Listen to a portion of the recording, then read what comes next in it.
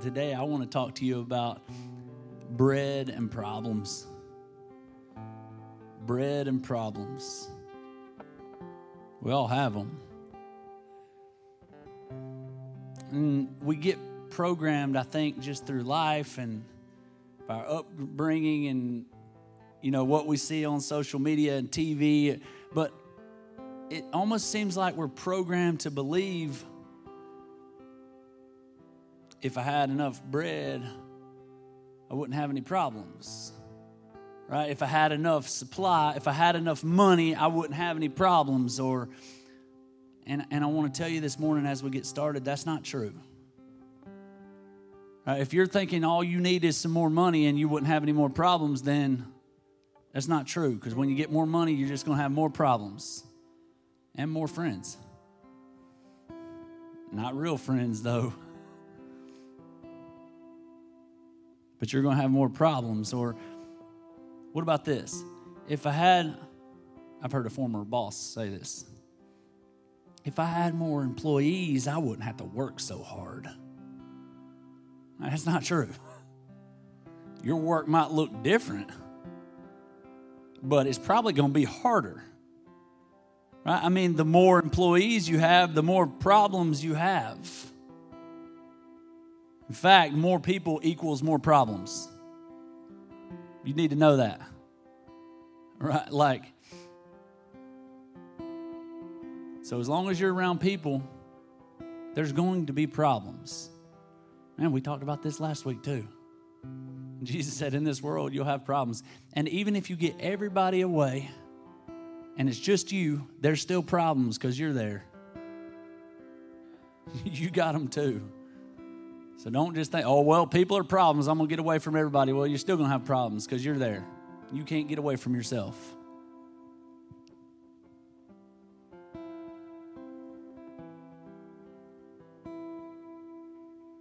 So why would I need more employees if it doesn't take away my workload or it doesn't help with the problems? Like, why would I need more bread or supply, or there's all different ways we could say it, if it doesn't take away the problems or make life easier? No, it doesn't take away the problems. It doesn't make things easier, but you can get more done. You can have greater impact. See, the things you can do are more. God always calls us to people. It always has to do with people. God never calls any of us to go sit alone on top of a mountain. If you are following your purpose and the call that God has on your life and doing what we're instructed to do in Scripture and being the man or the woman of God, and it's going to be something to do with people. It's going to help people. It's going to bless people. It's going to touch people. It's going to be working with people. See, God always calls us to people, and His economy is completely relational. Like I said a few minutes ago, it's not about money and stuff and building greater buildings. That'll all go away one day. Now, if those things are vehicles to touch and bless more people and change more people's lives, then great. But the call is not to get a bigger bank account. It's to help people. Ephesians 1:18 says, don't go there, it's just one verse. I didn't give it to you. Don't panic. The eyes of your understanding being enlightened, that ye may know what is the hope of His calling. Each one of you has a calling, a purpose, something that God has called you to do, a vision, a calling. So the hope of His calling, and what the riches of the glory of His inheritance in the saints. So if you break that verse down and start looking up these different words and looking up, because it's all Greek words and it was translated into English, so sometimes the meaning can get lost, or we can just read over a verse like that. But your inheritance, that's the calling. The hope for your future is the calling that God has on your life of walking in that purpose and stuff. And the very last part, the riches of the glory of his inheritance in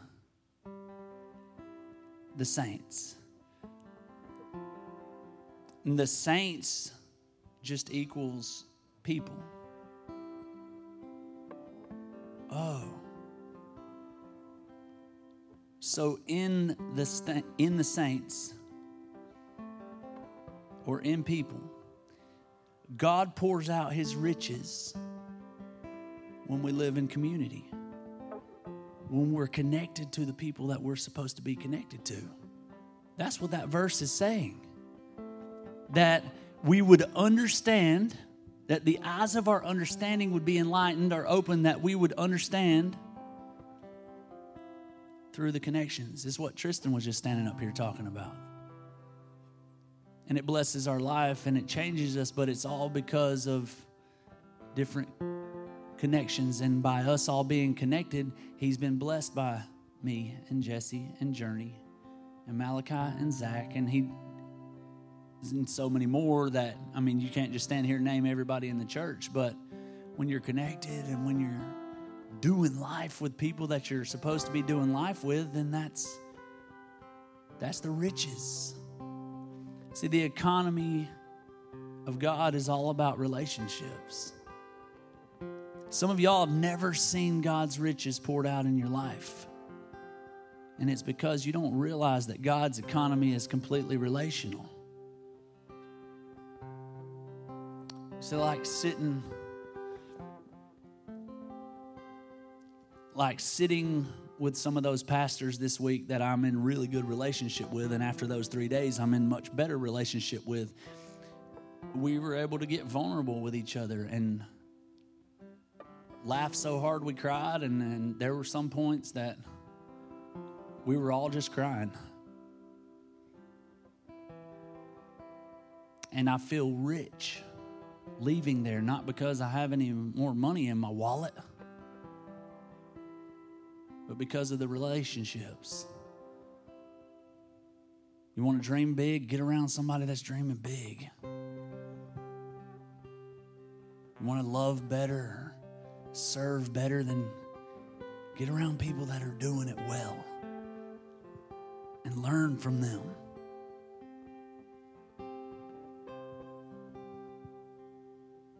Let's look at Ephesians 3:20.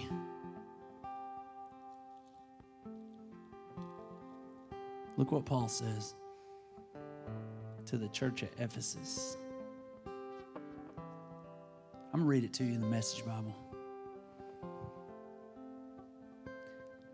God can do anything, you know. Far more than you could ever imagine or guess or request in your wildest dreams. He does it not by pushing us around, but by working within us, His Spirit deeply and gently within us.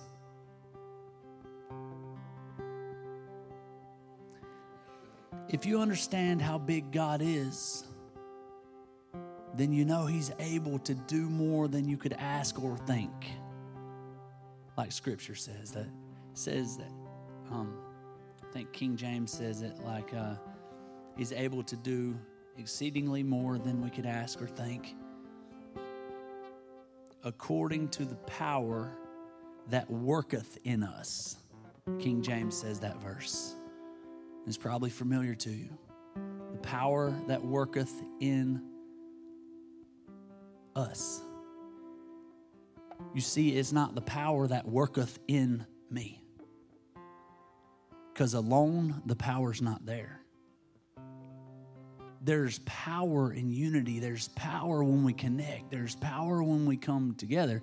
It's not the power that worketh in Malachi or Zach or Canaan or Dan or Wayne and Peg are throwing me way off because they're in the wrong seats. It's the power that worketh in us collectively as we connect, because that's what church is. And that was Jesus' prayer. And sometimes we get that confused because we think of the Lord's Prayer, our Father who art in heaven, hallowed be thy name. That was Jesus teaching the disciples how to pray, the Lord's Prayer. But Jesus' prayer, what Jesus prayed when he got to pray, that we have recorded was, Father, that they would be one. And that your people would come together. That people would look at them and know that they're my disciples by the way that they love each other. That's what Jesus prayed. Why? Because he knew to see great power that we would have to have unity. That we would have to come together. That's the way God set it up. Can't do it on your own. You'll never be as powerful by yourself. The power or the Spirit, that's the Spirit of God, the Holy Ghost, the oil that's inside of you, however you want to say it, that worketh in us as we connect. Not in me, not in you. Because you can't accomplish a God dream on your own. You can't. If you can accomplish it on your own, it might be a good dream or a good idea, but it's not a God one.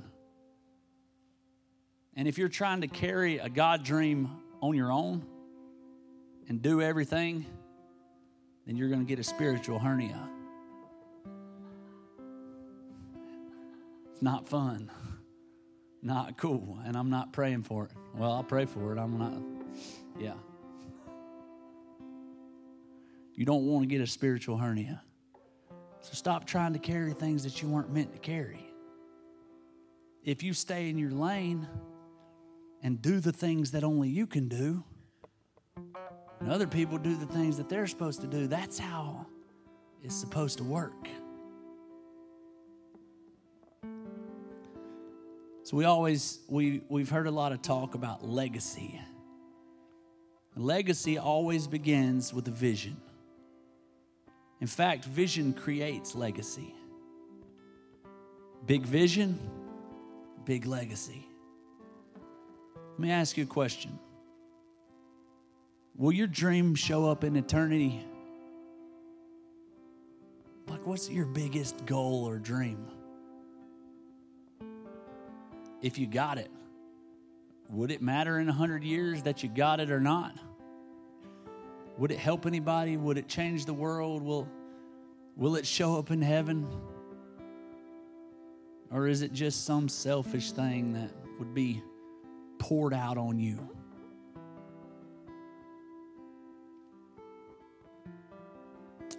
Another way to ask it would be, how many people would it help? If you got the thing you're dreaming of, would it help anybody?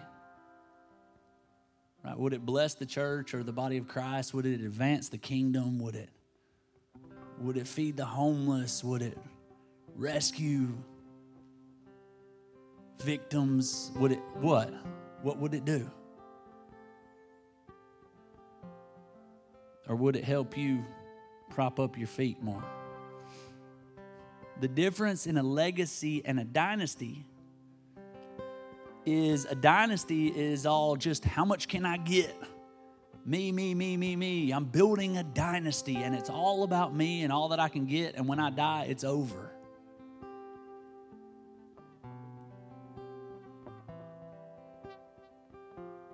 A legacy is how much can I leave for the ones coming up behind me, or how much can I give?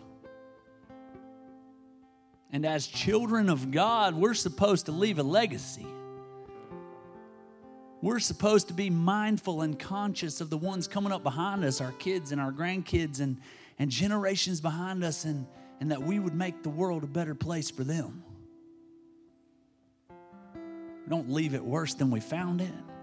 We're supposed to make it better. We're called to leave a legacy. So,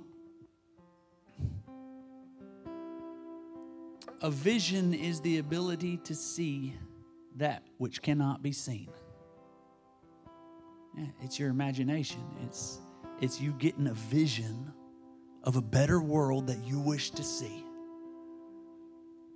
It's you getting a vision of a way you could help people. It's God dropping it in, but it's the ability to see that which cannot be seen.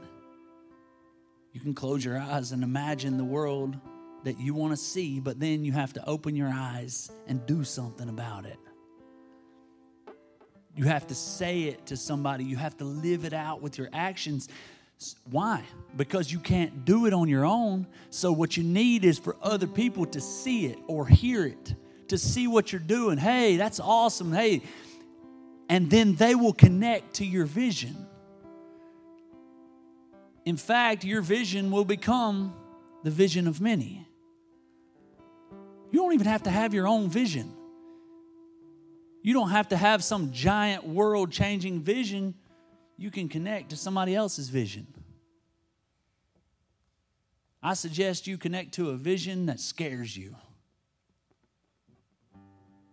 Why? Because it'll stretch you. It'll push you.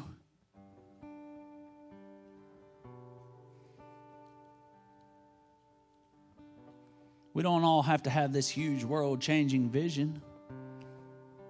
But some people live their life with no vision. Well, I'm just going to try to get home, get through this day today, and get home, watch a little TV, and get into bed, and there's no vision for anything. I don't think that's good. They're not a part of anything bigger than themselves. Let's look at Proverbs 29:18. I'm going to read it to you in the Message Bible, and I'm going to read it to you in King James. But it's just one verse. Proverbs 29:18. If people can't see what God is doing, they stumble all over themselves. But when they attend to what He reveals, they are most blessed. Right, so when they get a vision and they see it, they're most blessed. Look, King James Version, you'll probably recognize this verse a lot more. Some of you could quote it. Where there is no vision, again, vision, that word vision, it's vision, purpose. It's like the call, the purpose on your life, the call where there's no vision, where you can't see God, the people perish. I think you know what the word perish means. Die. Have you ever laid down at night with an empty or a dead feeling in your chest, just laying there thinking, does it matter? Like, what I did today, did I make a difference? Did I help anybody? What's my purpose? What's the call? I feel pretty beat up with no purpose or meaning. Or almost like you didn't get anywhere. Remember we talked about, I guess it's been a couple months ago, we talked about the bumper car syndrome, where there's no finish line. You know, like bumper cars, you're just going around and around and you're getting beat up and you're getting hurt and ran into and you're running into stuff and like you're not free of problems. You're just not getting anywhere. You're not accomplishing any goals. You don't feel fulfilled and satisfied. I mean, where if you're in a big bad wreck and you get injured, but then you win the race, it's worth it. But if you're just out there wrecking and getting injured and you're playing bumper cars, and that's not how I want to live my life.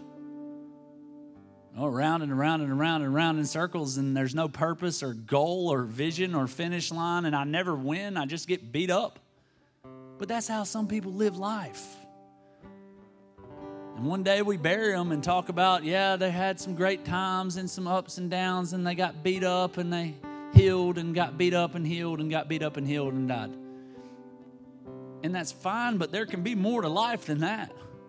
There'll still be trouble. You'll still have wrecks, but I want to get a vision so I can see a finish line. Remember Paul talked about run the race that's set before you. Run to win, Message Bible says. And don't just be out there lollygagging around. Run to win.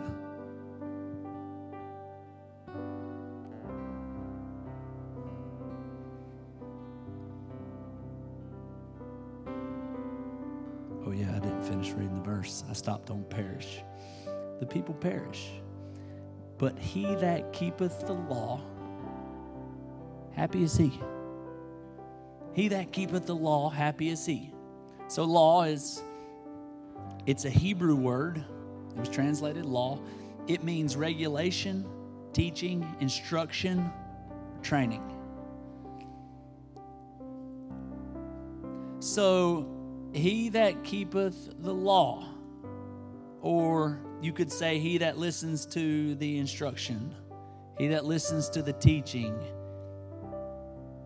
he that goes to training. That's the word that was used there. He that participates in the training, happy is he. The ball player that goes to practice has a better chance of winning. He that hears the word, James said it like this: be a doer, not a hearer only.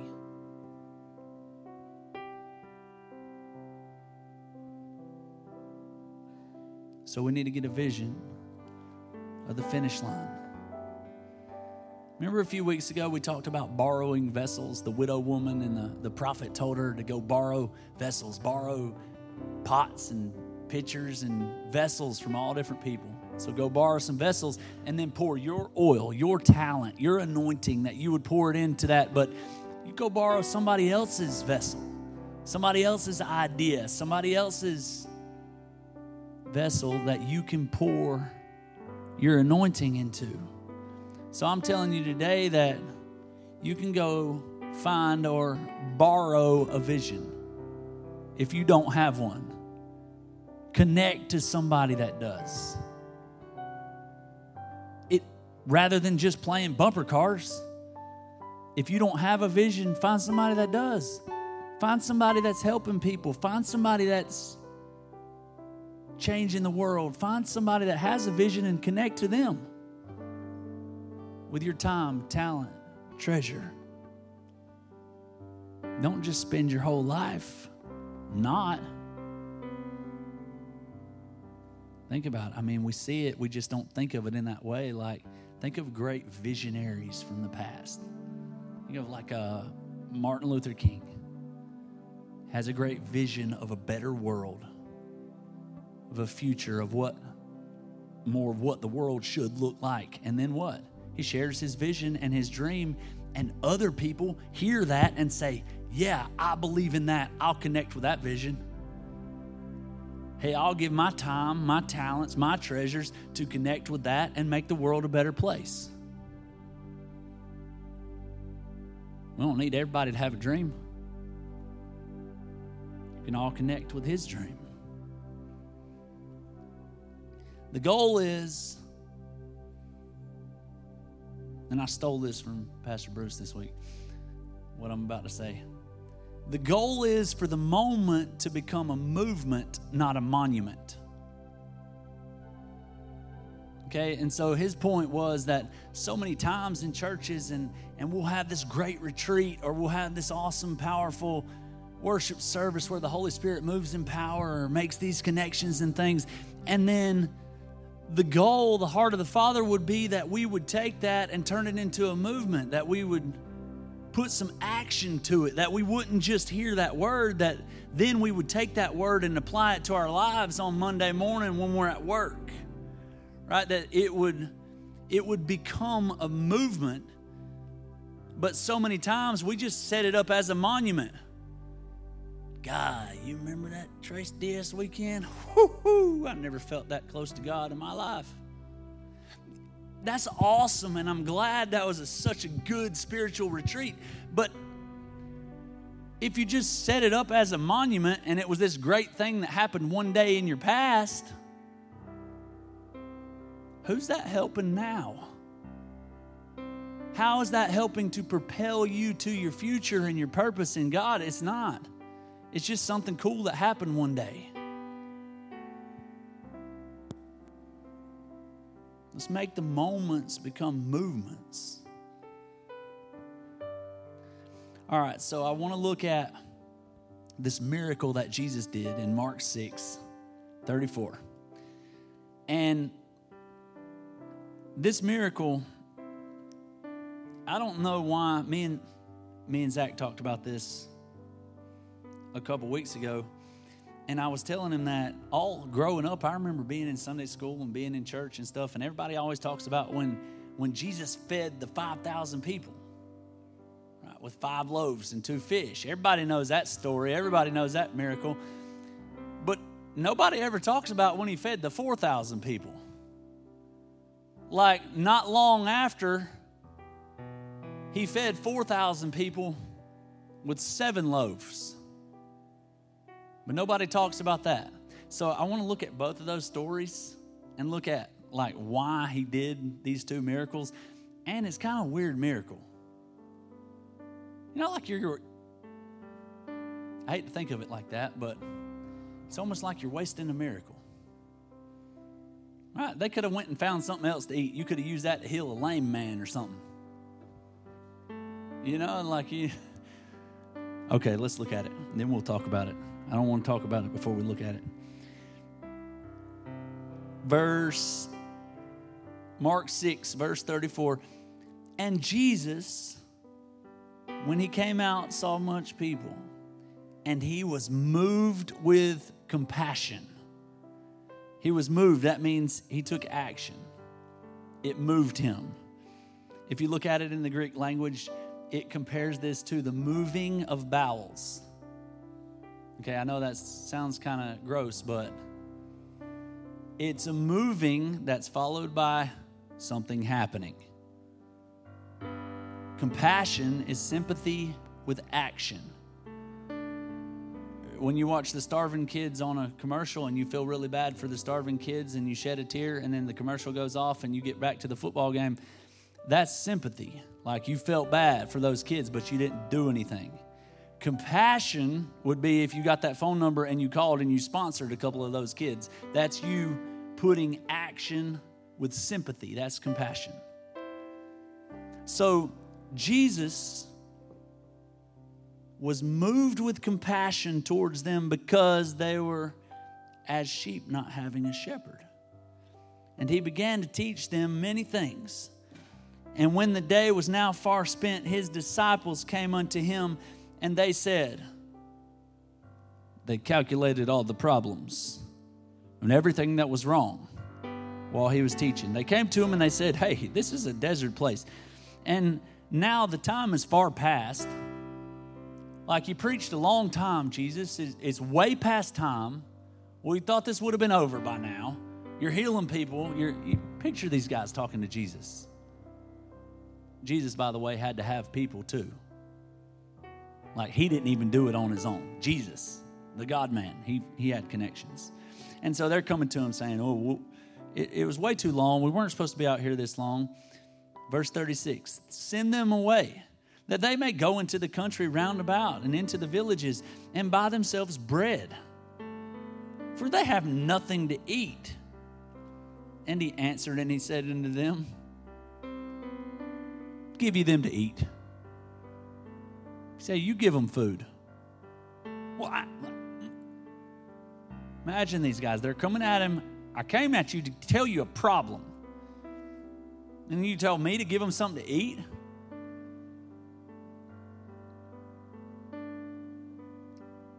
Give you them to eat. And they say unto him, shall we go and buy 200 penny worth of bread and give them to eat? See, they start running the analytics on it. Well, there's 5,000 people here, and they all got wives and kids, and so we got approximately 20,000 people here. It'll be about 20 penny worth of bread. We don't have that much money. They started running the finances. When Jesus gave them a call or a vision of here's what we need to do next, they started figuring out how they couldn't afford it. and even gave Jesus a dollar sign. Hey, what, you want us to come up with that much money? We can't do that. And he said unto them, how many loaves have ye? Go and see. And when they knew, they say 5 and 2 fish. All right, we're going to come back to that in a second. And he commanded them to make all sit down by companies upon the green grass. And they sat down in the ranks by hundreds and by 50s.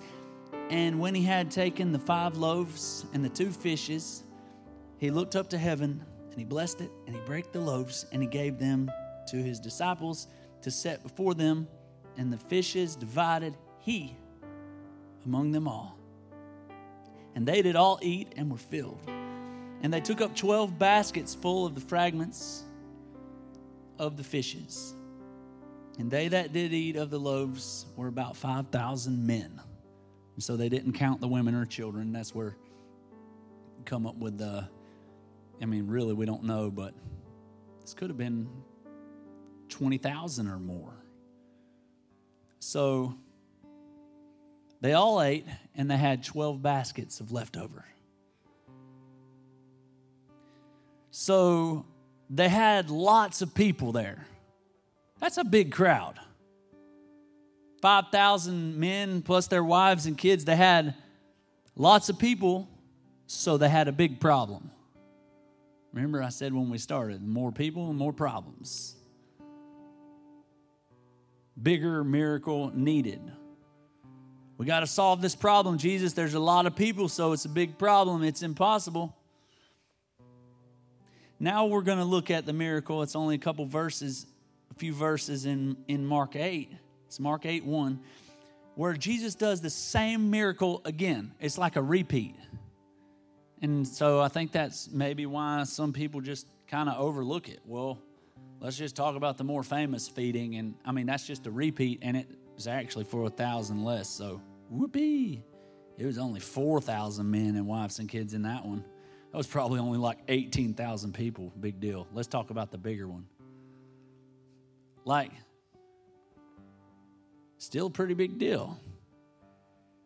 So why did he do this? I can find several reasons from studying it and looking at it. I think one, and maybe one of the more obvious reasons, is to let them know and let us know, like if he did it once, he can do it again. So there's another group of people, okay, then he'll come through again. Also, I think God wants us to know that he not only cares about the big things, the healing that you so desperately need, or the president, or whatever, these big things that you think need to happen to change the course of the world, but he also cares if you have groceries. He cared that they were hungry. He was moved with compassion. That's what started this whole miracle. And we're about to see that's what started both of the miracles. Exact same way. Look at, it's just a couple pages over, Mark 8:1. And in those days, the multitude being very great and having nothing to eat, Jesus called his disciples unto him, and he said unto them, I have compassion. This is one of the only times we have recorded that Jesus said, I have compassion. Like we hear it said about Jesus in some other places, but Jesus called the disciples together and said, hey,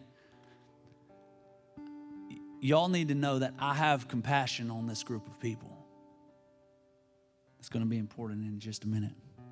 I have compassion on this multitude, on the multitude, or this multitude, because they have now been with me for 3 days, and they have nothing to eat.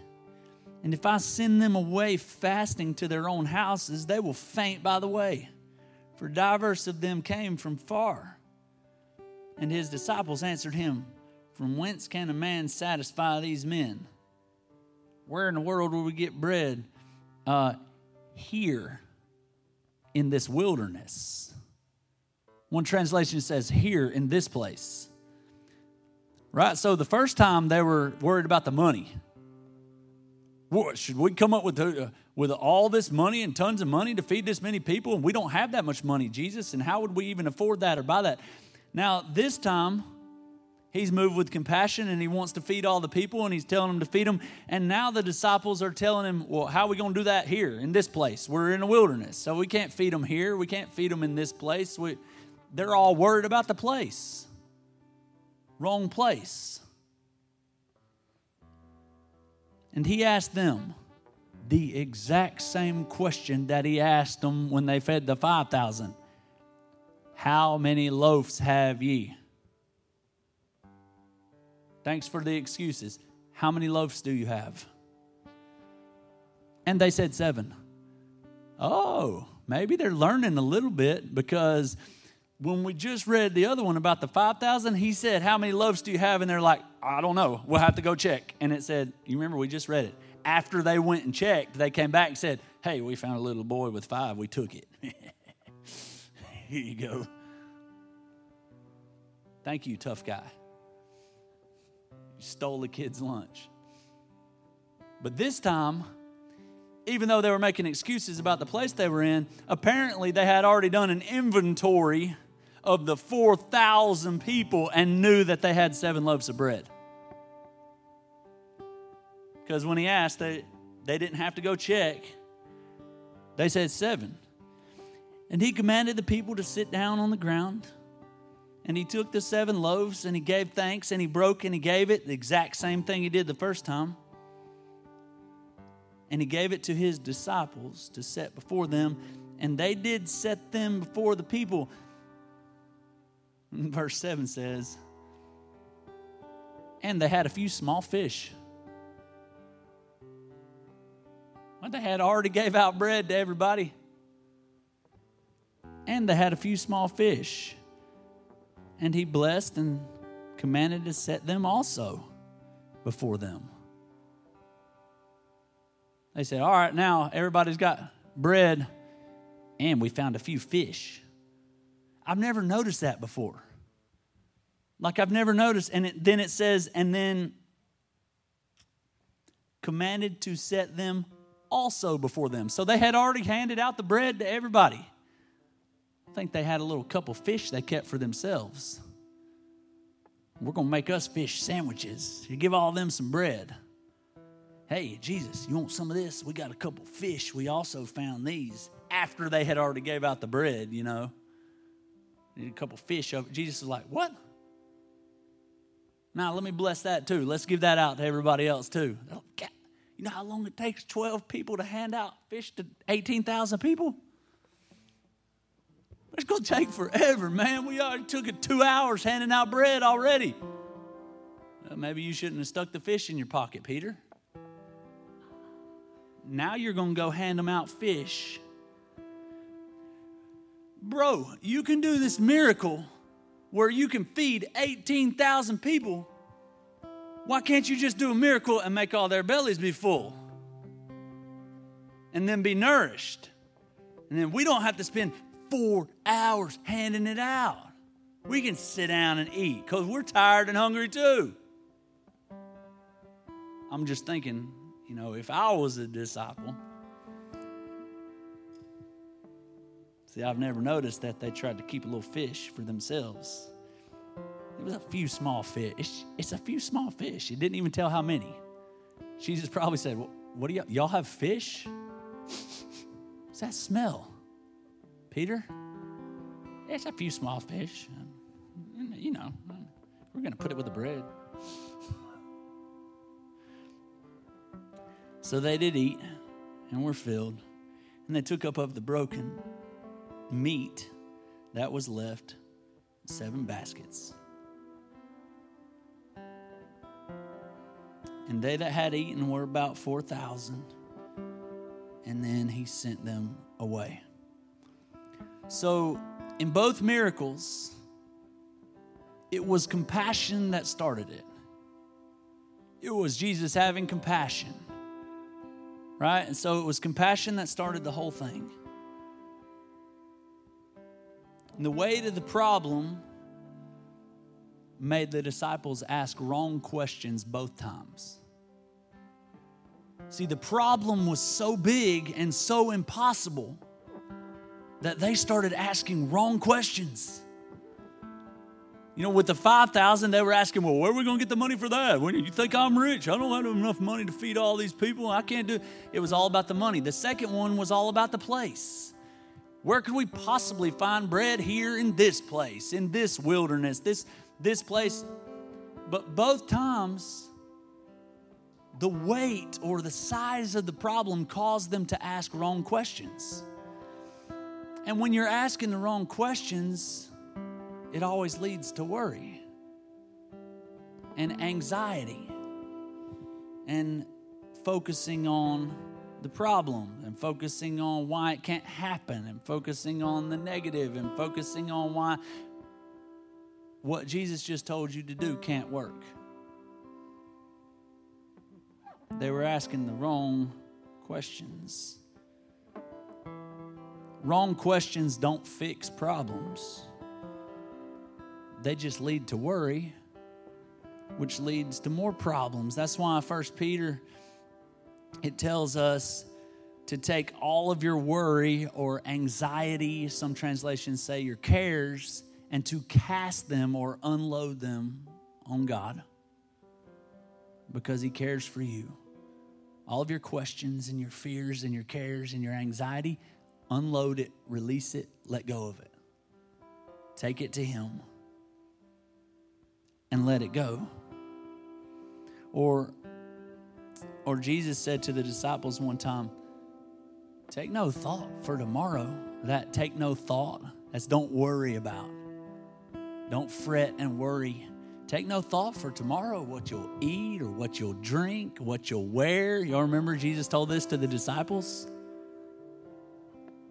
Like, stop worrying about what you're going to wear and what you're going to eat and all these things that you're so worried about. He's telling the disciples, seek ye first the kingdom. If you'll seek the kingdom of God first, then all these things will be added unto you. You're going to have food.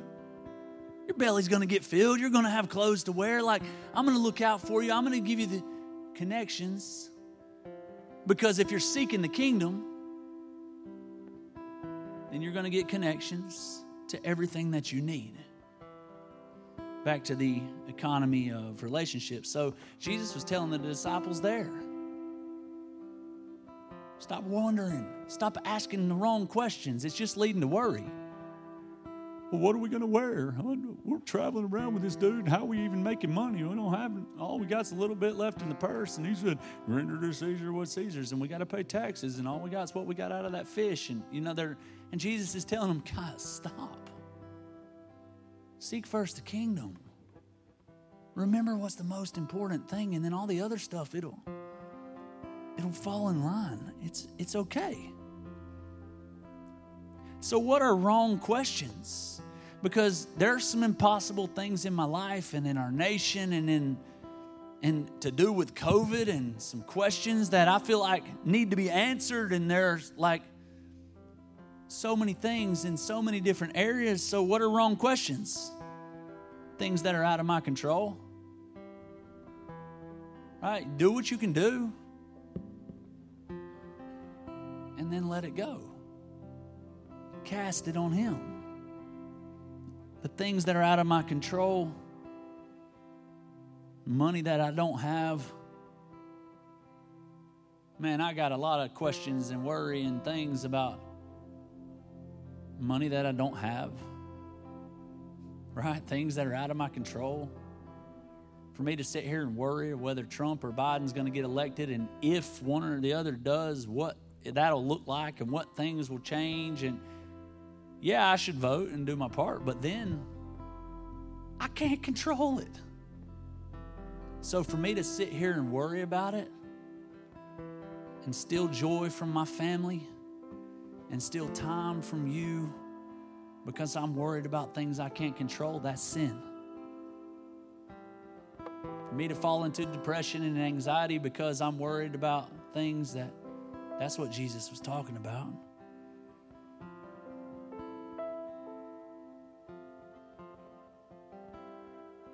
a place or a location that I am. You know, that was the other thing that the disciples were worried about with the 4,000 was where they were, the location.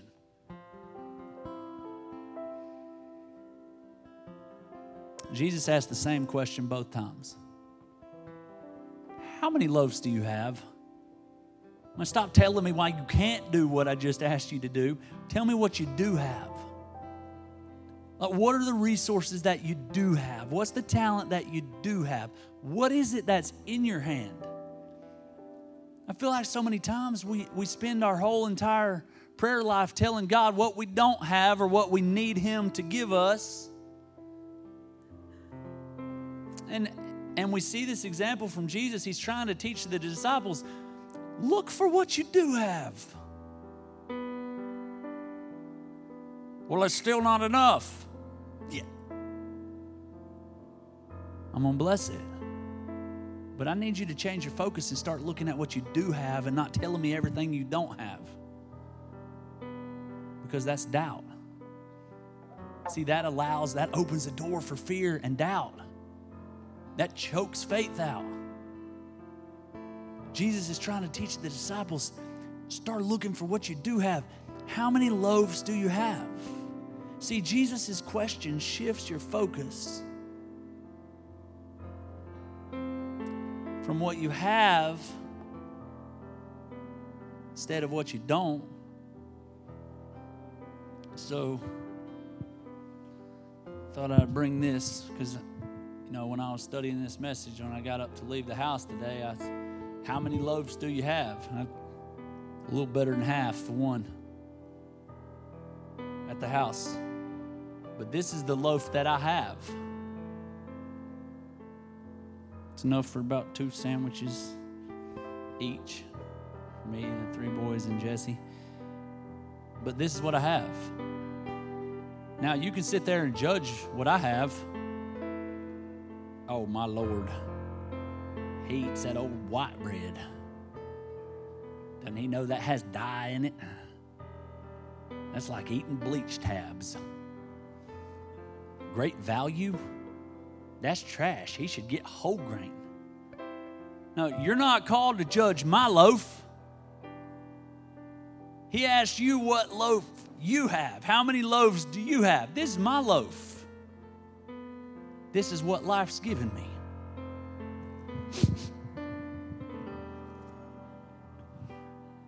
And it feels kind of stale.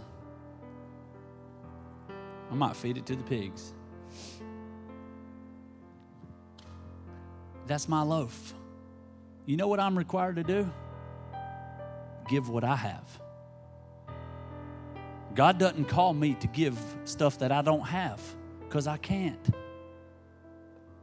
Right? If you come up to me after service and you ask me to borrow $5, then I'll think about it and, well, actually, I don't have $5 on me, but I could probably get it out of that envelope I gave to Jesse and let you borrow it if you needed $5. But if you come up to me after the service and you ask me to borrow $1 million, I'm going to say, nope. I don't have it. I don't have access to it. I don't even have a way I can get it for you. God doesn't ask you for things that you don't have. What would be His point in that as a loving Father? What, to just break you down and make you feel like you're not enough? Loving Father wouldn't do that. I wouldn't go to Sky or Malachi or Titus and demand from them something that I know they don't have. I would be a bad father if I did that. Your Heavenly Father doesn't do that to you.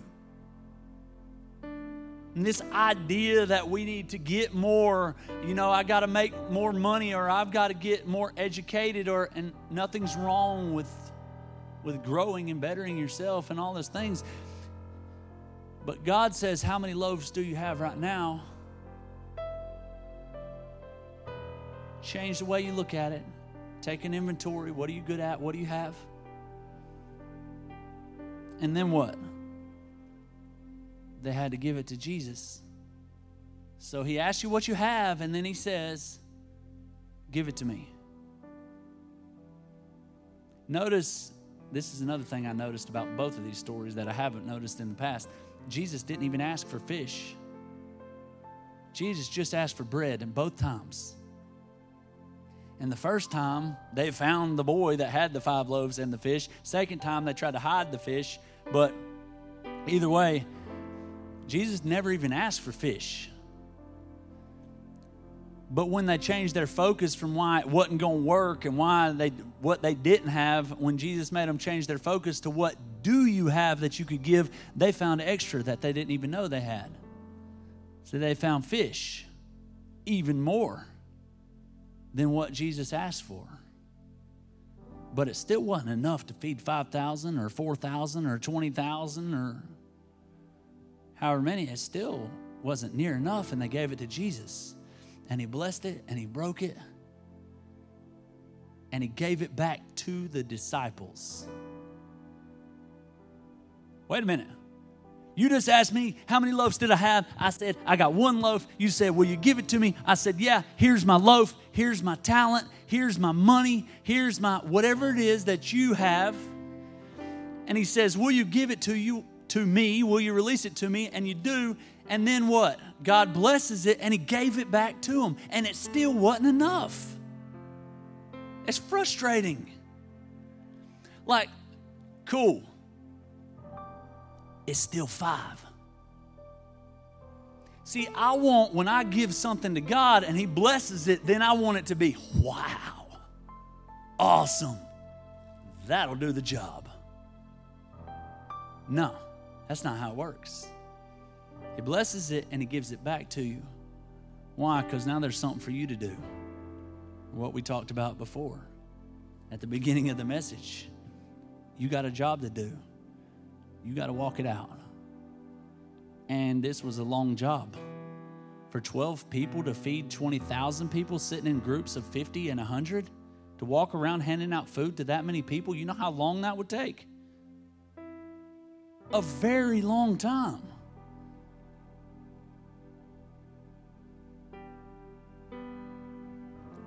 And as they obeyed and walked in faith and believed what Jesus told them, it multiplied.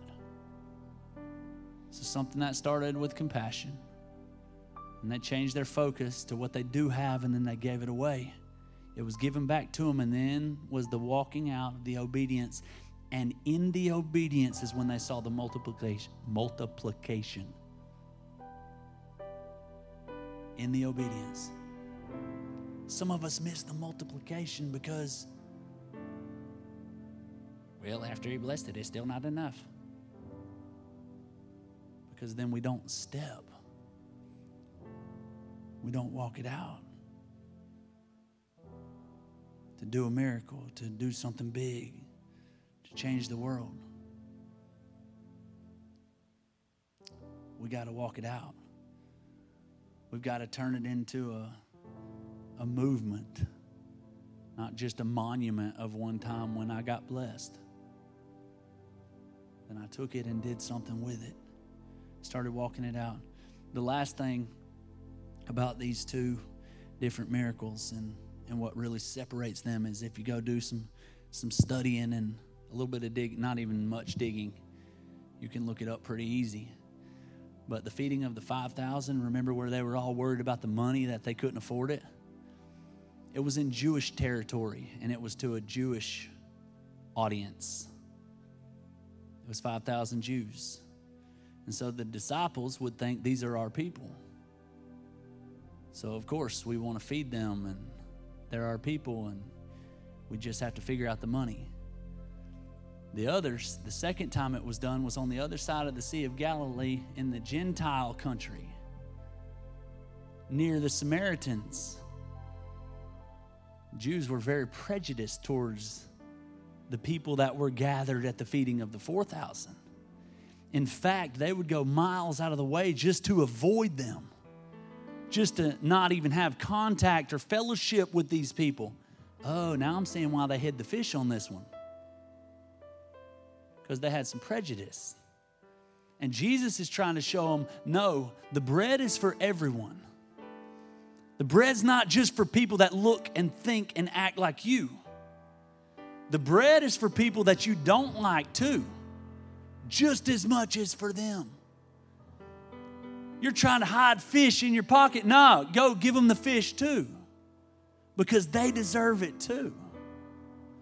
Jesus was teaching the disciples a very valuable lesson here, that I didn't just come for Israel. I came for all people. And when I ask you to give me your loaves, you don't get to choose who you give it to. You don't get to choose who it blesses. When you're walking in purpose and when you get a vision and a call, it's not going to be to just people that look like you, just people that believe like you, just people that act the way you think they ought to act. You give the bread. So why didn't Jesus just make their bellies full? And that's why they were complaining about this place. Yeah, where could we get bread in this place? How could we find bread around here? The first time with the Jews, it was about the money. That time they were complaining about where it was, remember? Yeah. Because we don't like these people. And I think it's pretty cool of Jesus that he made them go to each person, hundreds and hundreds and hundreds of people, and look them in the eyes and see their faces and see that they were people and that they were grateful, and to hear their stories. And as they handed out bread and fish, to hear the little kids laughing and their mama telling them to sit back down, and to what happened? Jesus made them get involved in the story. He didn't just wave a magic wand and say, be filled. He wanted them to get into people's lives. When you step out into purpose, and when you give your loaf, and when you give that fish that you tried to hide just for you, that God told you to give, you're going to get involved with people's stories. And you're going to be fulfilled. And you're going to see God do big things in your life. Last scripture I had, I'll read it to you in the Message Bible. It's Hebrews 3, verse 1. So my dear Christian friends, companions in following this call to the heights, take a good hard look at Jesus. He's the centerpiece of everything we believe. Faithful in everything God gave him to do. Moses was also faithful, but Jesus gets far more honor. A builder is more valuable than a building any day. Every house has a builder, but the builder behind them all is God. Moses did a good job in God's house, but it was all servant work, getting things ready for what was to come. Christ as Son is in charge of the whole house. He's in charge of the house, his way. This house, remember, in my Father's house there are many mansions. Know you not that you are the temple of the living God? You see, after the cross, we became the house. And he's in charge of the house.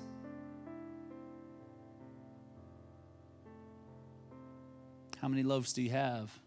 Jesus also said, I am the bread of life. He's the bread.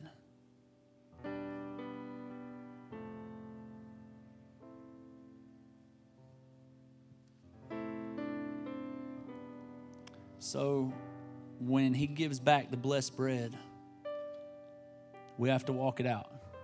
We have to give it out. Or you could say it this way, we have to invest in the call. It's not enough to just get a vision, a dream. Then you got to invest. You've got to pour into it. You've got to give of yourself. What if I don't feel like it? What if I don't like the people that he's called me to minister to? What if I don't want to give bread to them? What if I don't feel like they deserve fish? What if I can't figure out how I'm going to afford that? See, you're asking the wrong questions, just like the disciples were. It's wrong questions that lead to worry and ultimately prove that you don't trust God. How many loaves do you have?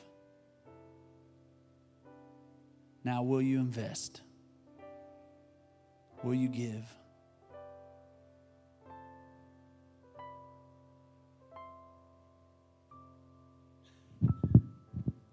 Let's pray. God, thank you. God, thank you for speaking to us. Thank you that you can use these old stories and scriptures and that we can apply them to our lives today. God, we don't want to just build up some selfish dynasty that's all about us and one day when we're gone, nobody will even remember that we were here. But God, we want to leave a legacy. We want to make the world a better place with less hate and more love. We want to look like you. So God, forgive us for choosing worry and fear and anxiety. Forgive us for asking the wrong questions.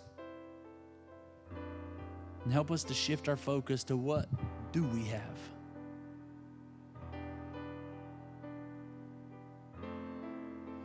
God, today we give it to you. We ask you to bless it. And we'll be faithful to give it out. God, we love you. Thanks for working with us. Thanks for growing us up. In Jesus' name, amen.